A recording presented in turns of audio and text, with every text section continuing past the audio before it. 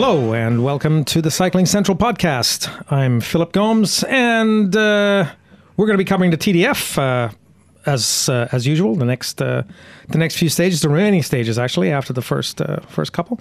We're going to be looking at the 223.4 kilometer third stage, which the peloton actually spent a little bit of time trolling us last night. Didn't really decide to do any work until the last, say, 25 kilometers. Anthony, what was your take on that? Oh, by the way, we're here. This is Anthony Tan. Hello. We're also here with Jamie Finch-Penninger. G'day. Hello. I just thought I'd say hello for you too. Thank you, Anthony. You're very considerate. And your take on the stage? Well, Phil, yeah, the peloton obviously didn't show too much deference to the Australian television audience, who had to stay up till about, I think it was 5 to 2 last night. So, but you could say it was worth it because this really is now the renewal of Cavendish. We can no longer say that first stage was a fluke. I don't think anyone would have said that, but now he's definitively back. And once you're on this type of roll, it almost feels that he's going to tick all his boxes for the remainder of the season. Everything just felt so far like the goals that he was trying to do. Too many goals, and now it just feels like he's going to do it. Jamie, so what we had was Cav obviously winning the stage, Andre Greipel second, Brian Coquard third, Peter Sagan fourth, so he was in the game. Edward Theuns from Trek Segafredo, he seems to be up there a fair bit. And then, of course, the usual, some of the other usual suspects like Marcel Kittel, who finished 7th, and Alexander Kristoff, who finished 11th. It's got to be a bit of a surprise to some of these other guys that Cav's come out so good. Why? Well, I think the same reason all of us were a bit surprised at the start of the tour that he was winning, because he does have that split objective and he is trying to marry up two quite different efforts so close together in the tour and the Olympics. I think everyone did underestimate Cavendish a bit, and they're possibly regretting it now. But at the same time, you've got to concentrate on your own effort. And from what I've seen, guys like Kristoff and Kittel, they're just not quite looking the same as they have been in past seasons, I think, and certainly maybe even earlier this season for some of them. Well, the excuses I've seen, well, I wouldn't call them excuses, but the explanations from each were, Kittel said they let out a little bit too early. Greipel said he had picked the wrong gear. The gear was actually too big for that finish. And Kristoff said that the stage was actually not hard enough, right? So maybe he needs a hard early part of a stage and a good fast finish. Maybe that suits him better. So it can be very complex, very technical in some instances for the sprinters. Yeah, I would say that Kittel, the finish last night, stage 3, did not suit him. It was slightly uphill. You needed to turn a gear over very quickly. Cavendish has been training exactly for that. That's why he said this could all go swimmingly well, or it could go down the gurgler, but I think he's always had the endurance, because once you've done that many Tours de France, you're not going to lose that. Stuart O'Grady mentioned he was just doing 2 hours of motor pacing each day leading up to the Tour de France, the way he trains. And then with Greipel, these are heavier set guys. They don't do so well. When Jamie and I were talking yesterday, we said that Cavendish and Brian Coquard were the type of guys who could do well on this type of finish, and it's only slightly uphill, but it does make a difference, especially after 220 kilometres. Yeah, it wasn't a proper 220 kilometres though, was it, guys? It was a bit of a bunch ride up until, as Phil was saying, the last 25 kilometres to go, with poor old Armindo Fonseca out the front there from Fortuna Vital Concept, getting them some good press at least. But we had a little bit of a respite from that with Thomas Voeckler, who, as you all know, I love. I think people love his tongue. The housewives of France like his tongue, yeah. Wagging, that's right. Yeah. The wagging dog of France. Yeah. He did say he just did it because he needed to kind of shake things up and to just have a little bit of a lark, because the way the stage was going was just kind of absurd, really. 33 kilometers an hour was the average speed for the first 4 hours. Now, I can ride 33 kilometers an hour. For 4 hours? I can probably do that, yeah. I think you could just get carried along in the bunch, and unfortunately, Phil, I think I'm predicting more of the same tonight because we've got a 237.5 kilometre stage from Saumur to Limoges with one categorised climber, Cat 4. Nothing to speak about. 1.2 kilometres. Yeah. Sort of. So, expect another sprint finish. Yeah. So what did you do during this long hiatus? As Kevin Eddy, one of our editors for the website here in the mornings, as he put it, it was the unintentional rest day of the Tour de France. What did you do? Oh, you can do a whole lot of stuff. I'm cooking for my parents tonight, so I was trying to think of a recipe. I think I'll just do pumpkin soup. It's easy. I mean, I just need to pace myself. As Jamie said, you need to ration yourself throughout this tour, just as the cyclists need to ration their energy, so do I. What did you do? Did you read a book, War and Peace, anything like that, Jamie? No, I'm not a big Tolstoy fan. I did a bit. But you knew who he was. I was similar to Tanny, actually, working on my recipe. I was just doing a slow cooking beef bourguignon, and getting a bit of the France out at the same time as watching the cycling, kind of on in the background. Yeah, well, Sagan said he was hoping they'd be able to stop at a cafe at some point during the stage. He could have done that.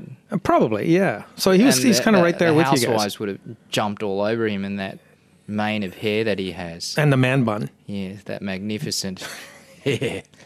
Well, Matt Heyman was talking about how he's taking a natural rest stop, and people were trying to take selfies with him at the same time. So, maybe you want to rethink your stopping plans. Where you stop anyway, yeah, that's right. You don't want to stop where the caravans are. No, but you do need to go when you need to go. This is true. This is true. So other than the finish and that nice long hiatus between the start and the finish, were there any other takeaways out of this stage, or are we just going to sit here for the next 10 minutes contemplating time and space? I'll give you one. Okay, go. Mark Renshaw did a very good lead out by doing absolutely nothing. When Greg Henderson went into the final 300 metres, probably even a bit closer, 200, 250 metres, he pulled off, and Renshaw saw that he had Greipel on his wheel and just went, nah, not doing a thing, pulled off, and Greipel had to lead out the sprint. And given the margin of victory, that probably gave Cavendish the win by, Renshaw just not turning a pedal in anger in the finish. A lot of people would have said, maybe it's my turn to go for the sprint today, but no, he's selfless in that way. Yeah, I mean, Renshaw really, when you look at the way he conducts himself, he really masterminds the sprint. He's always looking underneath his arm and checking that Cavendish is there. He says he never doubts he's not there, but he checks anyway. And Edvald Wassenhagen did such a good final kilometre. And the objective, according to Renshaw, was to get on the back wheel of Greipel because they wanted him to lead out. They knew if he led out and Cab was on his back wheel, he could win. The GC guys obviously emerged completely unscathed. I guess they only had to worry about making sure that the final 25K they were kind of out of trouble. Yeah, Birdie didn't crash. Woohoo! Yeah, that's right. And Richie didn't flat. Yeah. All right. What's been interesting, even after tonight, or even after last night's stage, is some of the fallout from Port's flat. Yeah. We, a day later, are we looking at that a little bit differently? Well, Richie said he didn't want to attribute blame to anyone in his team, but I noticed a lot of the social comments on Facebook, on the Cycling Central Facebook page, said quite the opposite. They said, well, surely he would have communicated that he had just flattered, and it took an eternity for Berghardt to realise and to come back, and then there was Moinard as well, and then by the time that happened, the bunch had well gone. I mean, okay, it was a terrible wheel change as well, but this is what's going to happen when you don't. If it just had a teammate, it would have been a very fast wheel change. So you didn't need the car there. So I actually do blame the team in part for not looking after Richie. I mean, surely he would have said something. And so the immediate reaction that we all had about that was effectively that the Port's race was over. We're still holding to that? I don't believe Port's race is over. I believe his chances of winning the Tour de France are probably over, but he can win stages. He can come second or third on GC easily. I mean, we've seen in the past that these races are decided by minutes, and he can easily be second or third. I don't think he can probably manage to give away a lead of almost 2 minutes to Chris Froome, Alberto Contador and Nairo Quintana. Well, not Alberto, but Nairo Quintana and Froome, and still beat them. But he's still planning to race for, and it's not like he's injured or anything like Contador. So. And I think Jim Oshowitz, the BMC team boss, talked about that, and he said, well, the advantage is at least he didn't lose time because it was a crash, so it's not like he's injured. He's still 100% fit, and he's fitter than he's ever been coming into the Tour. So yeah, I would say I'd sort of disagree in part with Jamie. I'd probably say if Quintana and Froome are in the race and fit and haven't crashed, then the best Richie can hope for is third. But that's then discounting other guys like. I know Nibali's riding for Aru, so we've got Aru, and there's Van Garderen as well. So I think Richie will be doing very, very well just to finish top 10. I think it would be better for him to go for stages. Let's see how the first high mountain stage plays out, but I think it could be better for him to go for stages. Yeah, and that would, in fact, protect Van Garderen in a way. In a way, yeah, that's right. That's right. Well, where are we going with this? It's 3 stages on. We got stage 4 coming. It's another flat stage. Are we predicting another Cavendish victory? Well, I guess the question you said, there's a twofold question there, because why are we doing these back-to-back 200-kilometre plus stages? But I think a lot of people are wondering, it's so boring, because isn't the whole idea of Prudhomme's style now to do these short, sharp dynamic, stages? Yeah. But in fact, there's method to the madness, is to reach the mountains as quickly as possible. And the only way, if you're going to start at the top in Normandy, the only way is to do these long stages. Otherwise, you won't get to the Pyrenees. But it doesn't make for good racing. It doesn't? No. I mean, what can you do, though? I mean, the only way is to make maybe some of the mountain stages a bit longer. I mean, there's probably about 4 stages in this year's tour around mountain stages around that 150k mark. So this is what happens. I've been banging on for years about having much shorter stages. A road stage, normal road stage, sprint stage, 175 kilometers. So something we see, say in Vuelta, where we see shorter, punchier stages overall. I think it makes for better racing. Jamie? Yeah, the obvious problem with that is that you have to increase the transfers on the stages, which is what the riders absolutely hate about the end of a stage. Getting on the bus for 3 or 4 hours after that, and not getting quite the recovery that they wanted before the start of the next stage. So that's the opposition you come up against there. Yeah, I mean, you can't have cobbles maybe every the solution stage. is bigger buses. Like they can sleep people and Yeah.